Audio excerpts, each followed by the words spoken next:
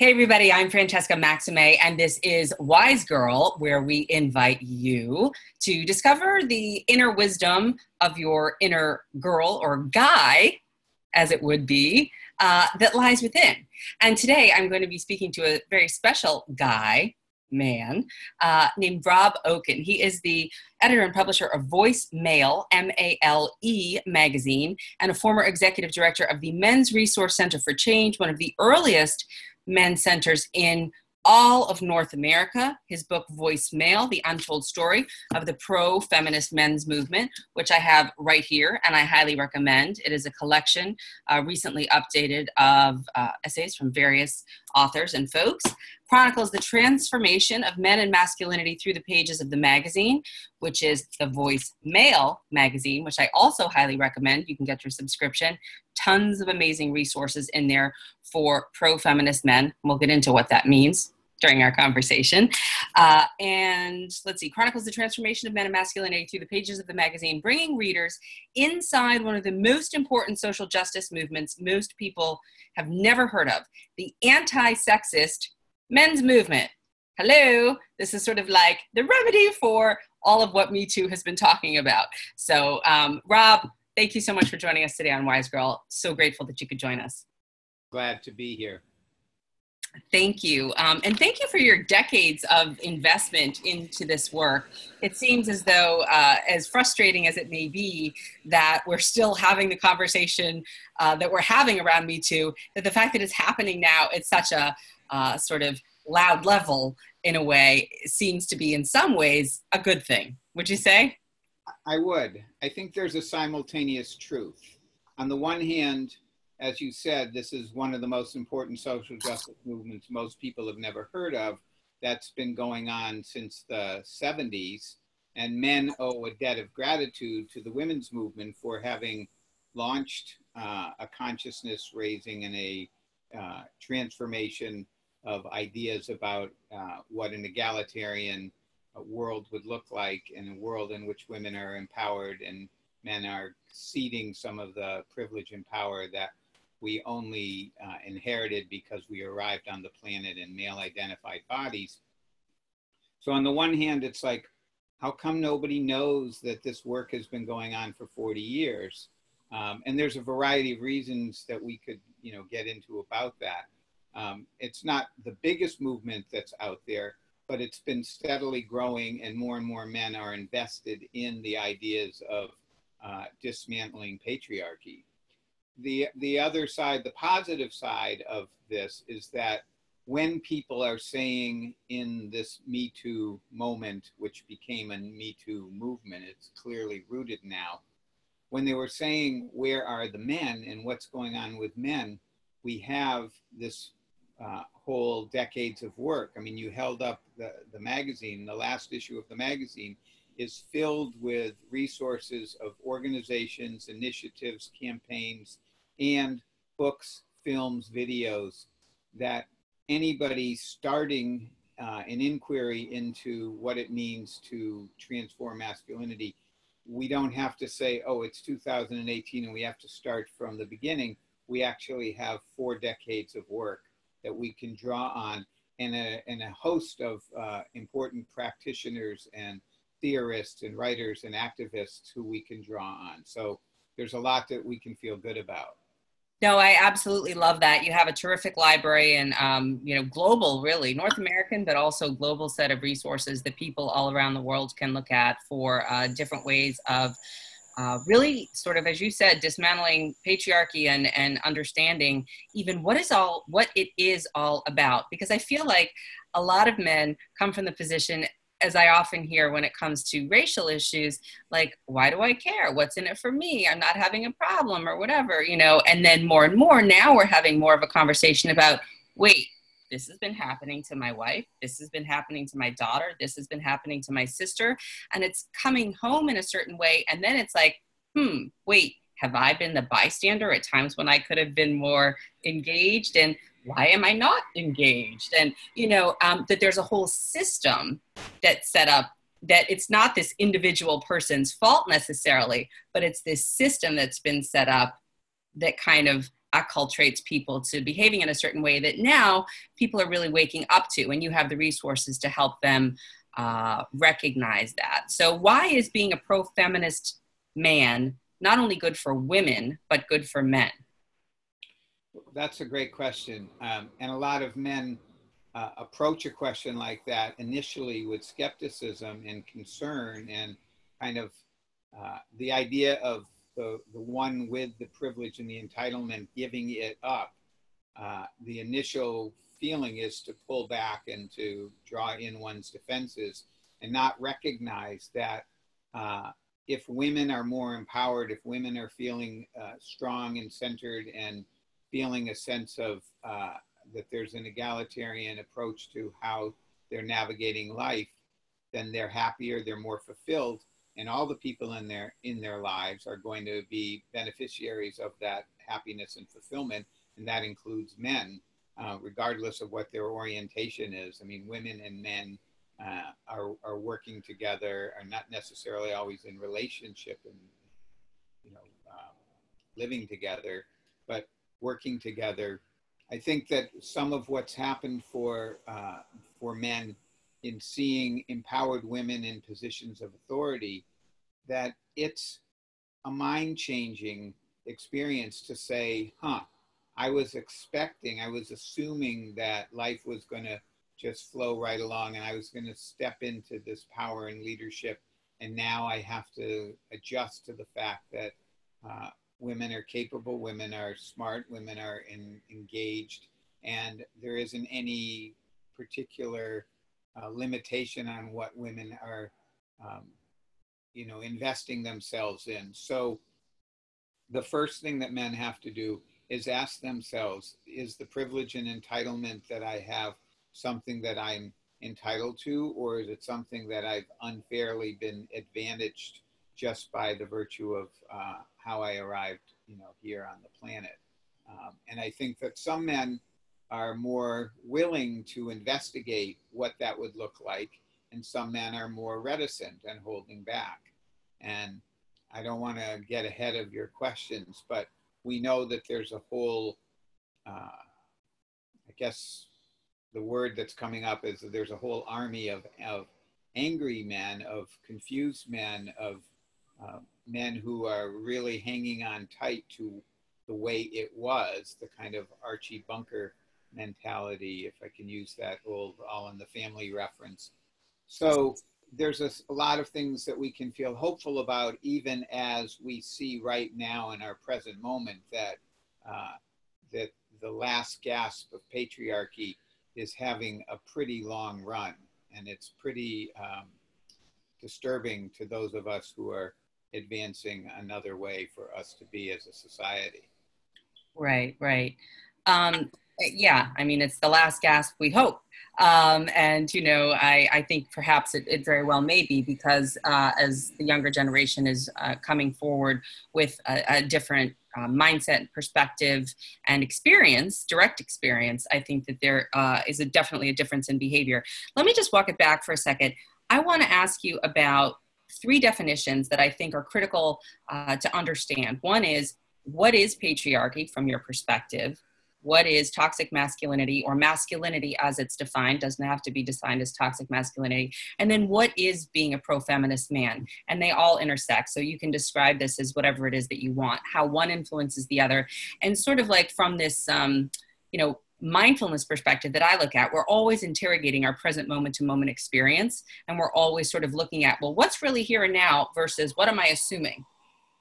So, from my conditioning. And I think that maybe that kind of has a little bit of a play. So what's patriarchy, masculinity or toxic masculinity, and pro-feminist men? Okay. All right. We can take them one at a time. So, I mean, patriarchy is the system of that it's male identified, it's male controlled, and it's male involved, that everything comes through the perspective and the lens of being a man. And power over, entitlement, all of the terms. If I had the book in front of me, which I don't, and you do, there's a definition that the late great sociologist Alan Johnson, who's written one of the best books for anybody watching this or thinking about these issues. It's called The Gender Knot, Unraveling Our Patriarchal Legacy. And he teases it out in accessible writing and clearly takes us through how this whole system has been oppressive to men. Men don't even understand how the rigidity and the expectation of how we're supposed to be performing manhood. So let's leave that as a general beginning to that definition and move on to masculinity. Personally, I think putting terms like toxic before masculinity or putting healthy before masculinity, I think does a disservice to men. That we are a range of behaviors. We are full, complex human beings. And we understand that in this time, that phrase, which had been toxic masculinity, which had been being bandied about for many years before it surfaced in the mainstream in the last couple of years and has been used to define the behavior of the men who've been harassing and assaulting women in the Me Too movement. But I think that putting those adjectives before the word masculinity does men a disservice. So I think that if we look at the performance of manhood as being something that's complex and in transition, and that a lot of men are feeling that need to feel their personal strength, their physical strength, their place in society with leadership, all of those things which in and of themselves, strength, physical strength, leadership, those are gender neutral. We want to see and appreciate strong, empowered leaders among women. So it's dangerous for us to, I think, narrowly define masculinity. And I think it's much more important, and this is a phrase that the mainstream media has not picked up on, that's been more current, is that we're experiencing questions about masculinities, that the range of expression, so the making that masculinity plural suggests the whole range of ways that men can be and includes transgender men.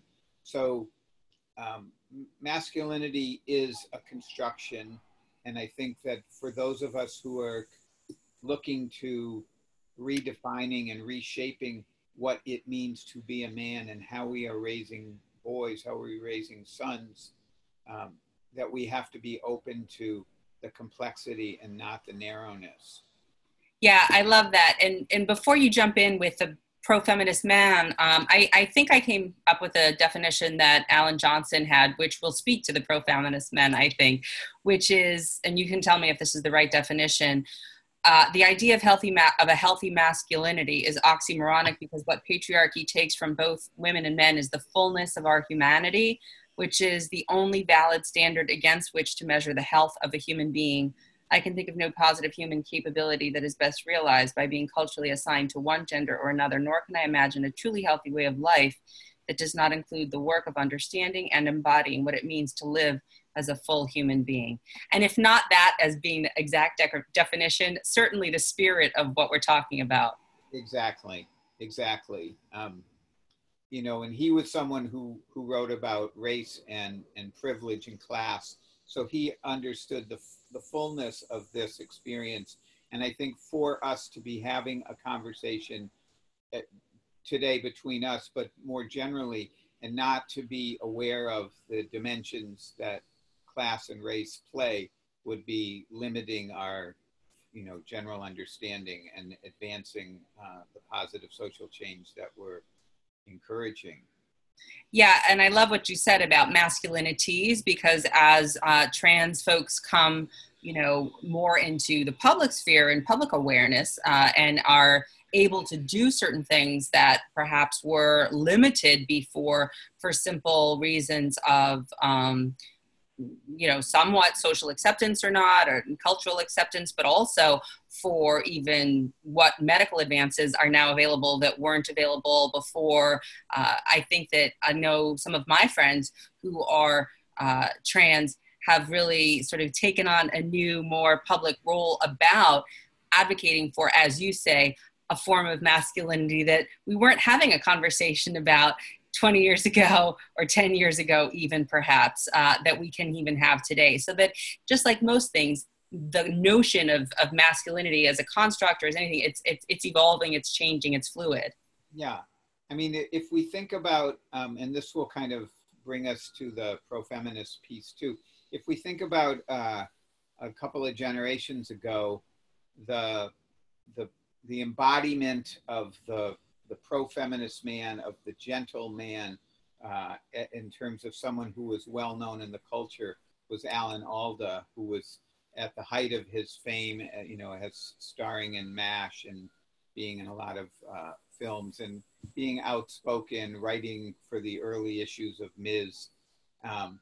And he was seen as sometimes, not a fully strong macho guy, when what was happening was that he was saying back in the 70s, at the beginning of this pro-feminist men's movement, he was saying the things that we're talking about egalitarian, the nature of relationships and women's empowerment. And the message sometimes gets delivered, but the audience takes a generation to catch up.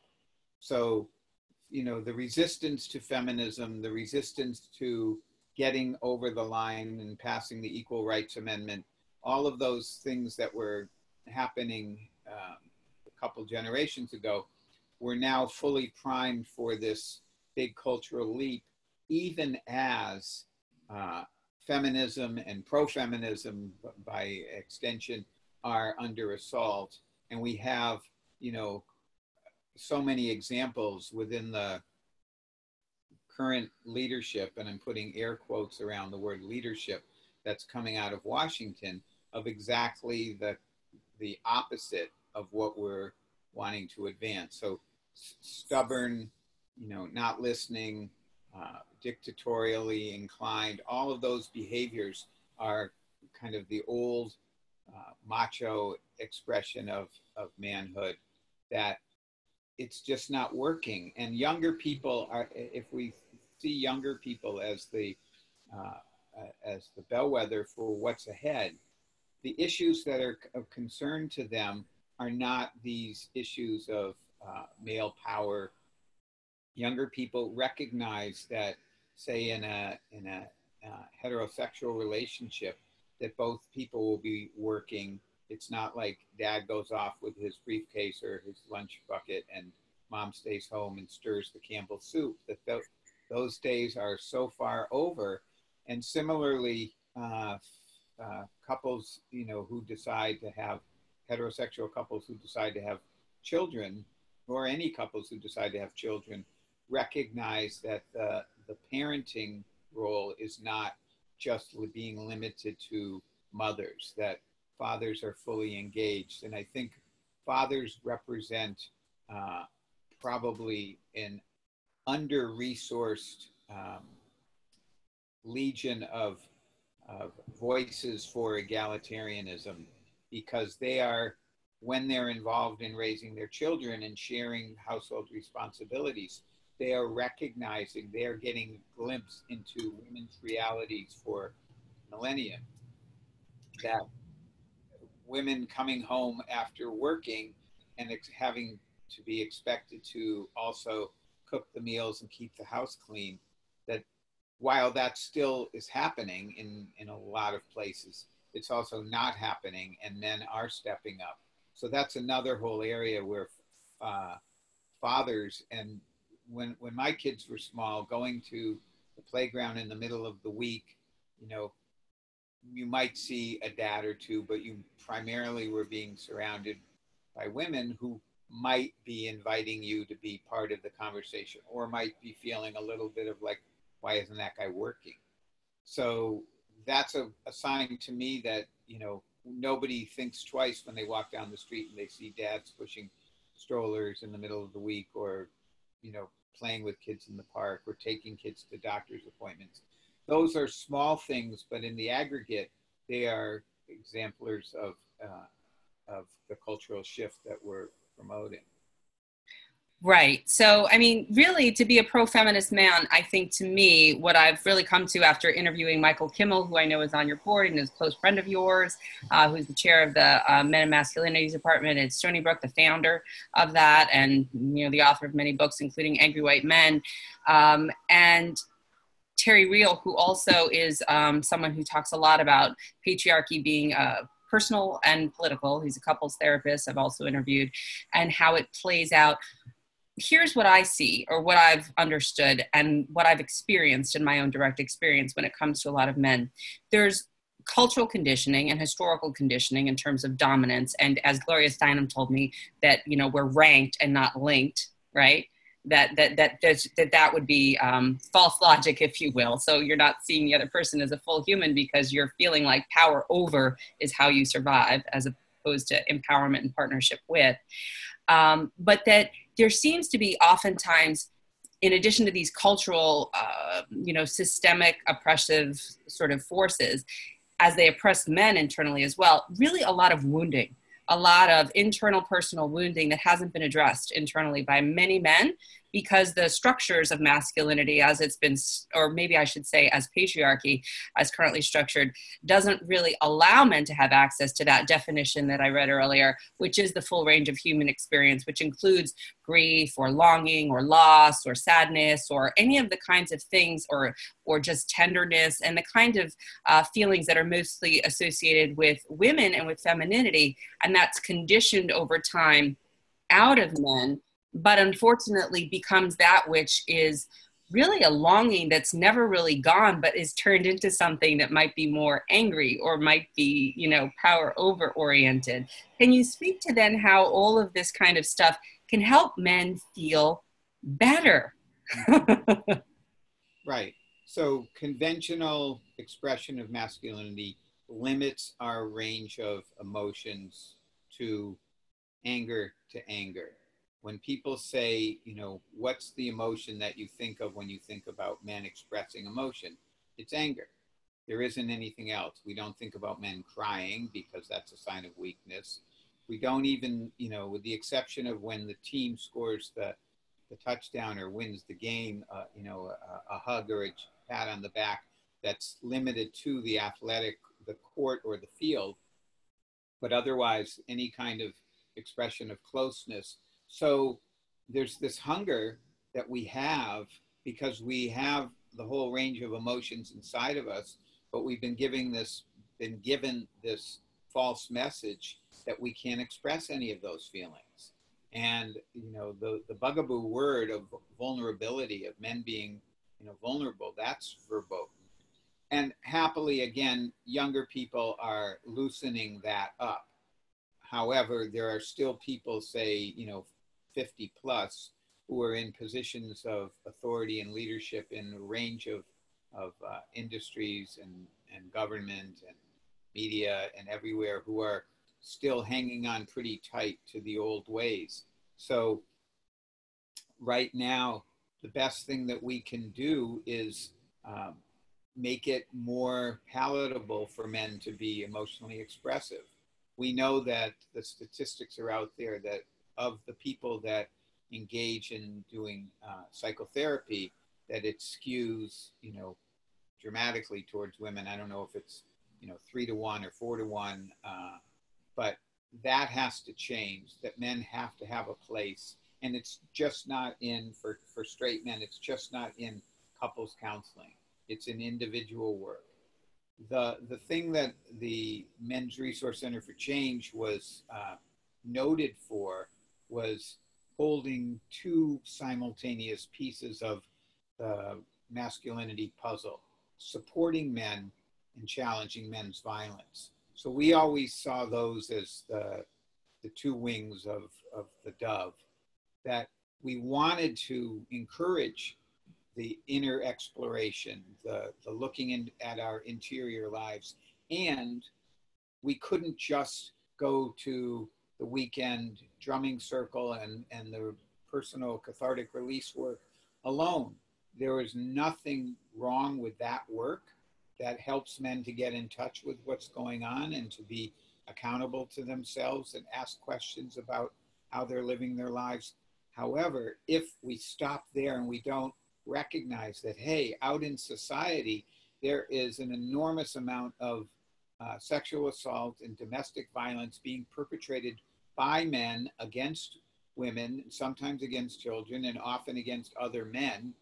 If we stop and don't take on our exterior responsibility to be challenging violence, challenging men's violence, while we're doing this inner work, then you can't fly on the one wing.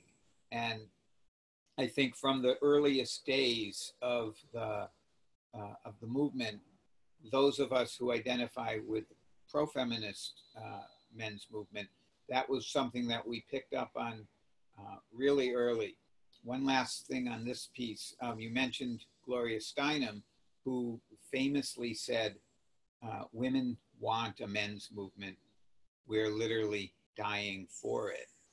And of course, what she meant was that the domestic violence murders and the range of sexual assaults, that women's lives were at risk because of men's violence. So that when our movement started, thanks to the leadership and the vision of women in the women's movement, the first thing that men said, what can we do? And the first thing that women like Gloria said was talk to other men, work with other men. So if you look at the organizations profiled in that 50-page introductory chapter to the Voicemail Anthology, it skews heavily towards organizations working to challenge men's violence because that was the immediate concern. Issues like men's health, including what we're referencing, men's mental health and men's lack of, thinking about their physical health. Men don't go to the doctor as a rule as much as we don't take as good care of ourselves. All of those things, but the initial roots of this movement were based in challenging men's violence.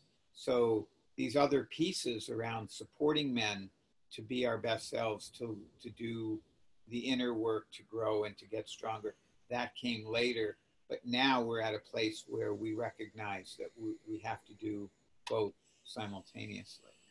Yeah, I mean, I think it's really important work because I can see it happening at low levels and at large levels, even in my own personal experience and then in the media, where, you'll look at the Santa Fe shooter and he'll say, oh, he was spurned by a girl. And then that's, of course, victim blaming. And then you'll look at the incels, the involuntary celibate attack in Canada recently about people who say, oh, well, I can't have access to women. And, oh, poor me. And, we're looking at, I know in my own experience, even men who are young that I've met who are still stuck in this mindset of my father used to beat me and I am here to sort of use women to date and I need to excel and be at the top of my company and scale everything and be the best and have millions of dollars. And then other people who have medical problems and medical issues because of a sustained internalization of, for example, when they were bullied in high school and they were fat and now they still hold that. And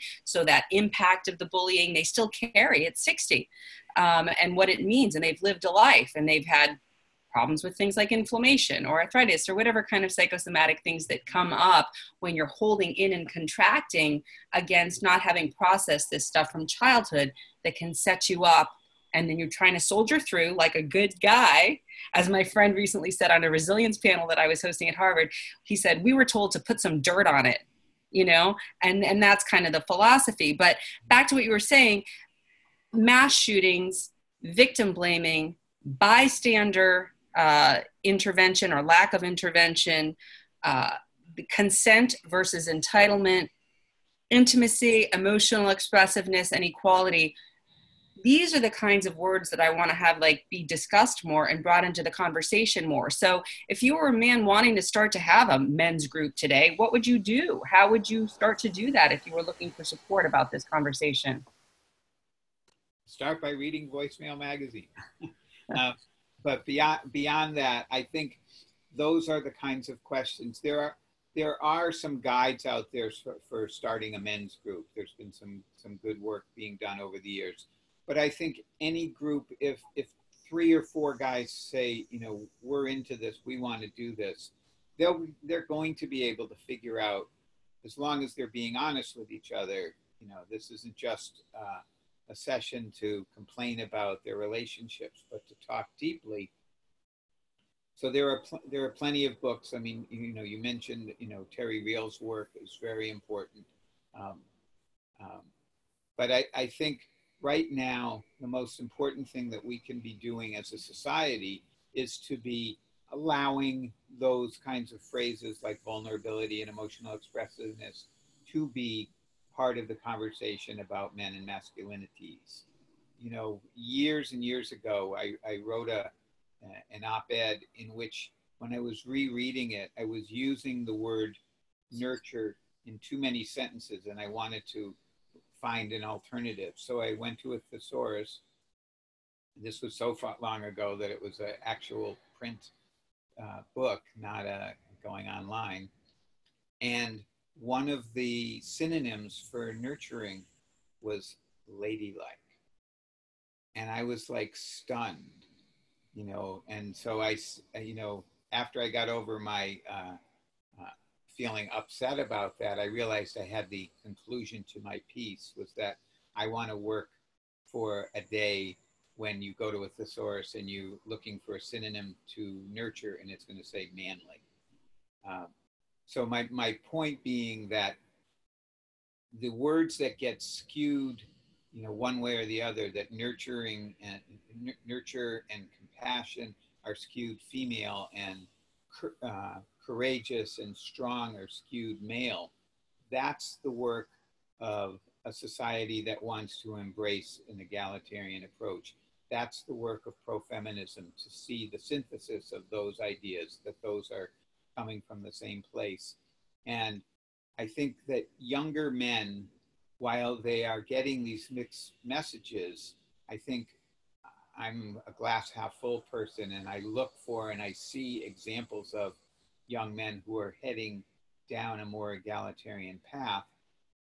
I think that's the direction we're going. The acceptance that younger people have towards difference is much greater than it was in any previous generation. The student generation was so not making a big deal about the gay marriage debate just a few years ago. They were more concerned with, what are you going to do about student loans? That they're taking, you know, relationships among people who love each other as like that's a given. So for men right now who are feeling confused, I think the best thing that one could do is get together with other men. And the cautionary is not to turn this into a criticism session, you know, to rag on, you know, people that you're feeling upset about. The people who are involved in like the incel movement, who represent a minority of men in the world, however, because of the actions of some of their number, the shooter in, the driver in Toronto, and the Elliot Rodger in outside of Santa Barbara and Isla Vista, California, a few years ago, they're the exception of acting on their pain and their hurt. We as a society have a responsibility to be looking much, much earlier at hurting, wounded, confused, upset young men. And without going too far down that road, I can believe that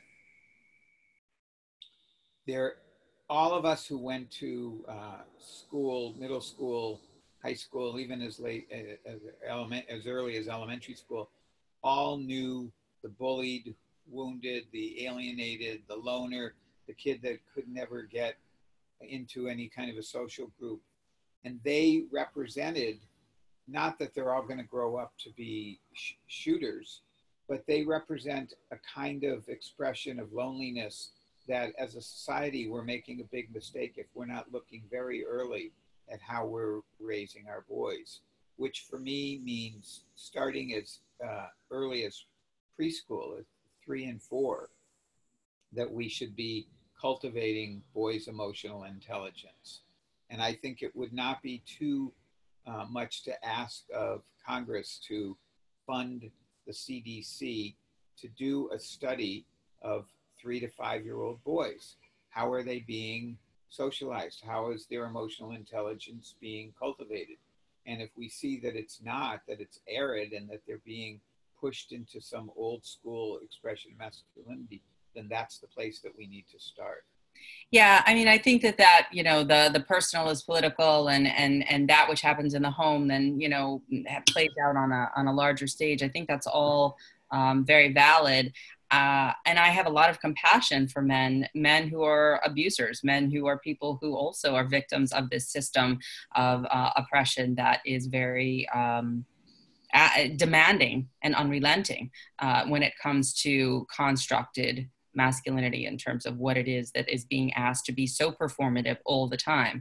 And women, of course, are oppressed in another way in terms of how we're supposed to look and what our performative nature is supposed to be, especially in terms of sexuality or in terms of, you know, the ways in which we take care of things. I will say one movie that I know has been excellent about sort of doing some work around this issue is The Mask You Live In, which is Jennifer Siebel-Nosum's movie. And it does talk about the ways in which folks are conditioned at a young age and how and why, and then up to, you know, interviewing the pro athletes and coaches about how to begin to change the narrative. So I would recommend that to anybody who's listening if they want to watch that movie, because it's really well done and entertaining as well. But can you talk a little bit about, Rob, some of the ways that this is kind of also going sideways? There's a new movement about the men's rights movement and how folks are kind of thinking that, you know, it's sort of like I would say, an attempt to claim space as a man, which I think we want men to come into the full range of human experience and embrace their own full humanity and all of that. But that men's rights, as they're being defined in some of these circles, I don't want people to confuse in any way that this, what we're talking about, is that. Yeah, good point, because there is some concern that when you hear, oh, so-and-so is part of the men's movement, and it's really the pro-feminist men's movement, that it's getting confused with men's rights. Men's rights and father's rights are two phrases that are being used by reactionary, right-wing, oriented, angry. They're the ones who see pro-feminist men as, you know, being completely, or why don't you call your magazine Voice Female, is an email that I've gotten before.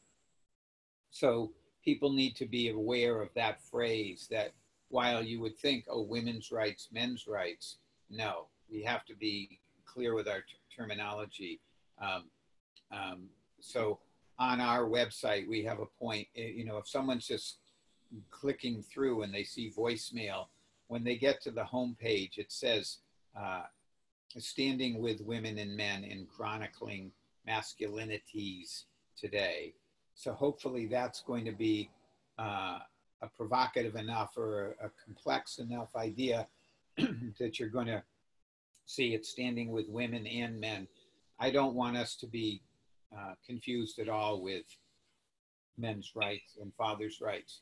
So these men are the examples of, they would fall under the same heading as the shooters in the incel movement, or any of the shooters who are feeling like, oh, you know, my partner left me, my girlfriend left me, I'm angry, I'm upset, so I get to take it out. They're the ones who are in most need of being heard. And it's true, like you said, you know, you have some empathy for their woundedness from the places that they're feeling hurt, even as we have to challenge their behavior. A colleague of ours who was working in the Men's Center a long time ago came up with the phrase compassionate confrontation. I'm doing not Penny. It's okay. I hear a little girl or a little guy back there. That's all right. We'll wrap up shortly. Okay. I'm doing something, so you need to close the door now. Real life, folks. This is families in action here. Those are examples of a 3 and a 5-year-old boy who are in touch with their emotions, are being raised to express themselves, and they're part of what gives me some hope for where we're heading. So the guys who are feeling angry, who are feeling confused, who are feeling alienated from a culture where, oh, women are taking over, if they were really to sit down and think about the reality of the thousands and thousands and thousands of years in which women have been oppressed and have been in a subordinate position, and put that up against the couple of decades, the few decades in which women have been stepping into their empowerment, they would say, oh, I guess I'm kind of off there. However, I'm upset because I liked it the way that it was, and now I feel concerned.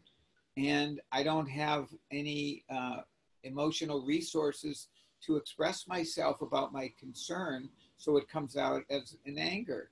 And we have, we have the anti-pro-feminist, we have the exemplar in the White House right now of everything that we're railing against. So the men's rights movement and the angry white man, they're cut from that same cloth. And the father who has been abusive in his relationship, and his wife left, and because of his abuse has to have supervised visitation with his children. That's painful, but if you want to have an involved and engaged relationship, and you want to be involved in then you have to kind of take some responsibility.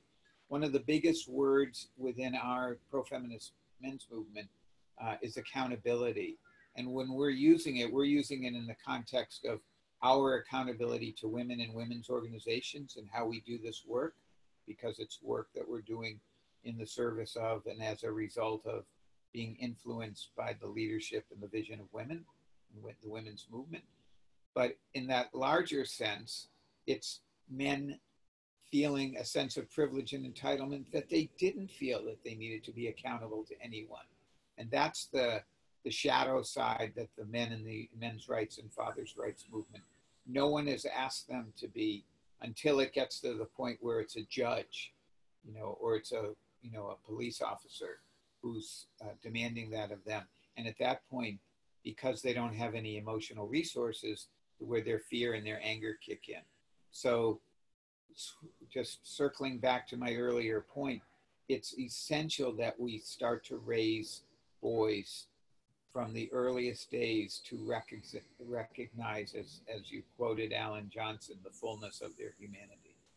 Yeah, and I mean, I think that a lot of this goes back to fear and afraid that people, like it's often said in circles around race and oppression there, is that we fear that they'll do to us what we did to them.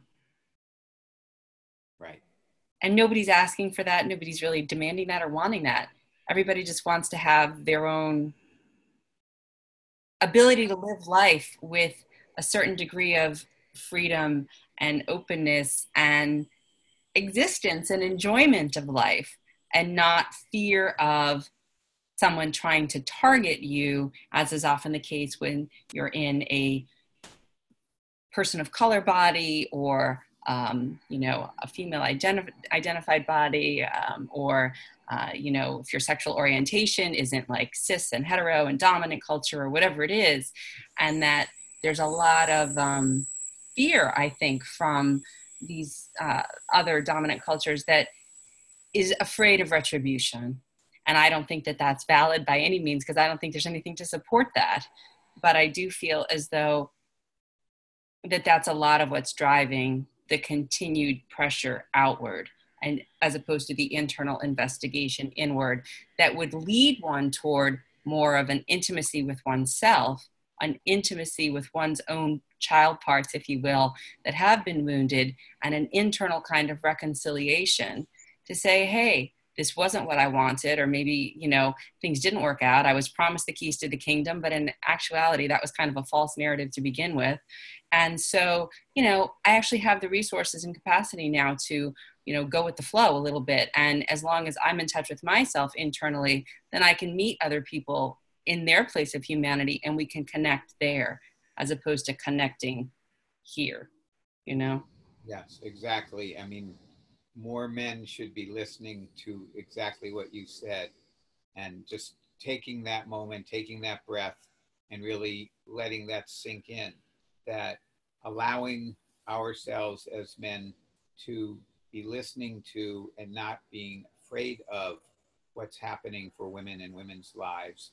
The best thing that has happened for men is women speaking up and telling the truth of their experience.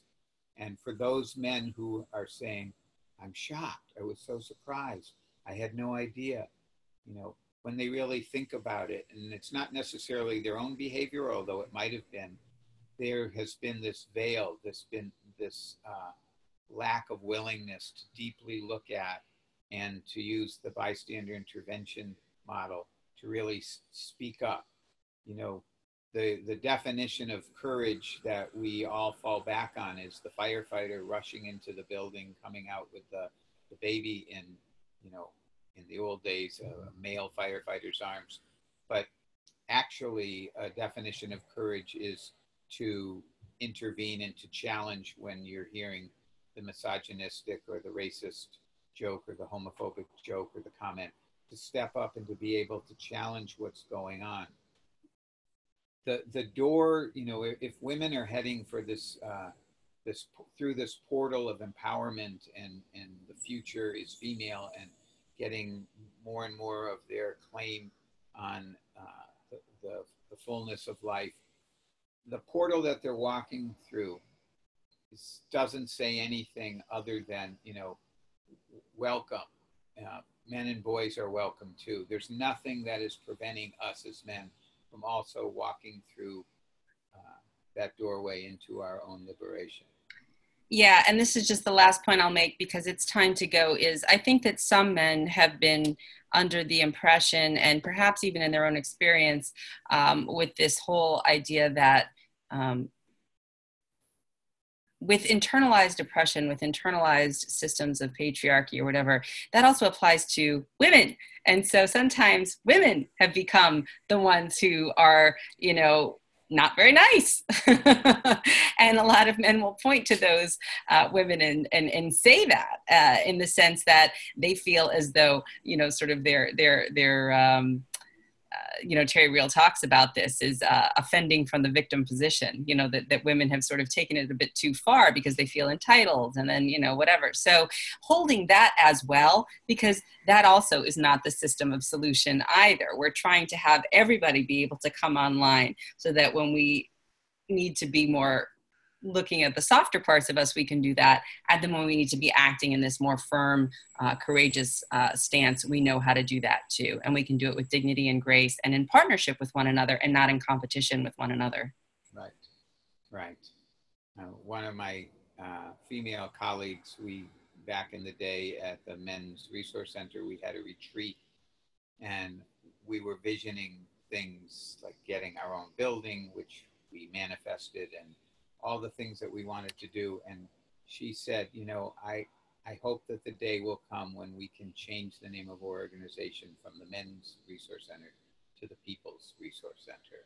And then we will have arrived at where we need to be, but we're on our way.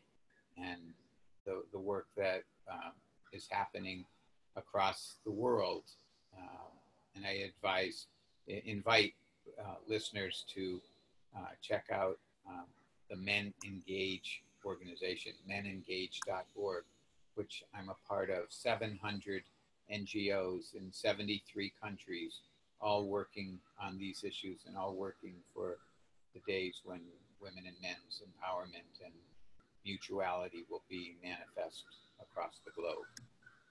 That's beautiful. And I would also encourage people to not only go to menengage.org, which I will put on the link to this, but to also check out and get a subscription to Voicemail magazine, Voicemail, M-A-L-E.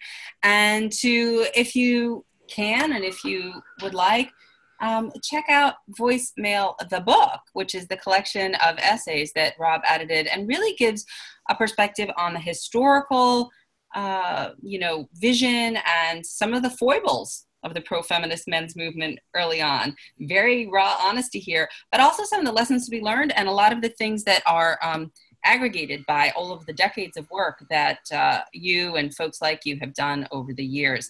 And again, we didn't get into this in a huge way, but you mentioned at the top of the call, and I just want to mention it now too, this obviously is an issue that cuts across race, cuts across class, although dominant culture as it's defined in this Western world may have a particular type more than others. I certainly think that this is an invitation for all people, including women actually, to begin to understand how we can enter into a new era of partnership using all of the good work that you've done over the years. So thank you, Rob, for that. I've enjoyed the conversation and I hope we can do it again sometime. Sounds good to me. Well, go get back to those little pro-feminist toddlers that you've got there. Hey, I will. Take good care. All right, I'll see you. Bye-bye. Thank you for watching Wise Girl.